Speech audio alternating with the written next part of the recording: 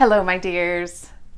This is Annette of AnnetteLeonard.com joining you again for another episode of Chronic Wellness. And I would like to talk to you today about receiving. And I am making this gesture intentionally because for those of you who are listening rather than watching, I am holding my arms open as though you were about to come give me a giant bear hug. And when I make this gesture, I can't help but sort of smile and raise my eyebrows and look expectant and hopeful and filled with joy, because everything about getting a hug fills me with those emotions. And yet, that is about the extent of where my joy ends when I talk about receivership. Because being on the end of receiving is still tricky, right? This culture teaches us that independence is the top value. I am a rock, I am an island. We train into us that worth is to be earned and is performance based. And so, of course, for those of us with infirmity and disability and age and illness who cannot earn our worth that way, there's a lot of baggage around my needs being bigger than I can meet.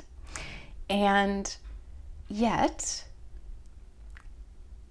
if there are givers in this world, there have to be receivers. And if I joyfully gave in the past and still give in the ways that I can, and I think that I don't judge the people that I'm giving to, then why am I going to judge myself for needing? Why am I going to judge myself for others giving to me? It's a heavy one, right? And just because I have needs does not mean that I am needy. I'm going to repeat that one. Having needs does not make me needy. Yep. Just sit with that one for a minute. And my community regularly asks me how they can give to me, how they can be a part of helping to support our lives. And they've had more opportunity recently with these 19 days, my wife being quarantined for me.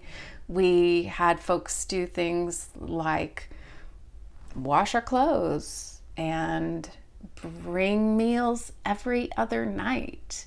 And I had somebody calling me every afternoon at 3. And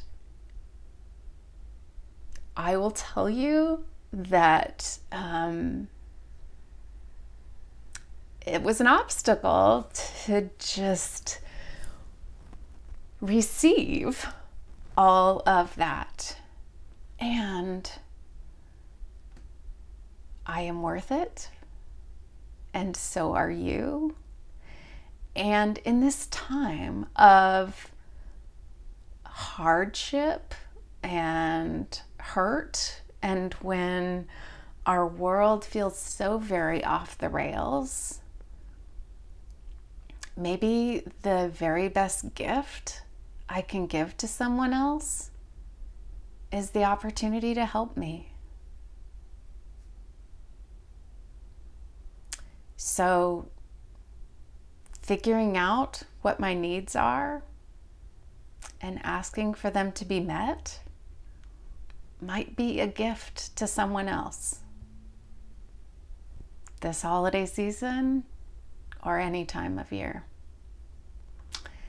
That is my thought for today. I hope that you are tending to your needs and that you are allowing other people to help you meet them.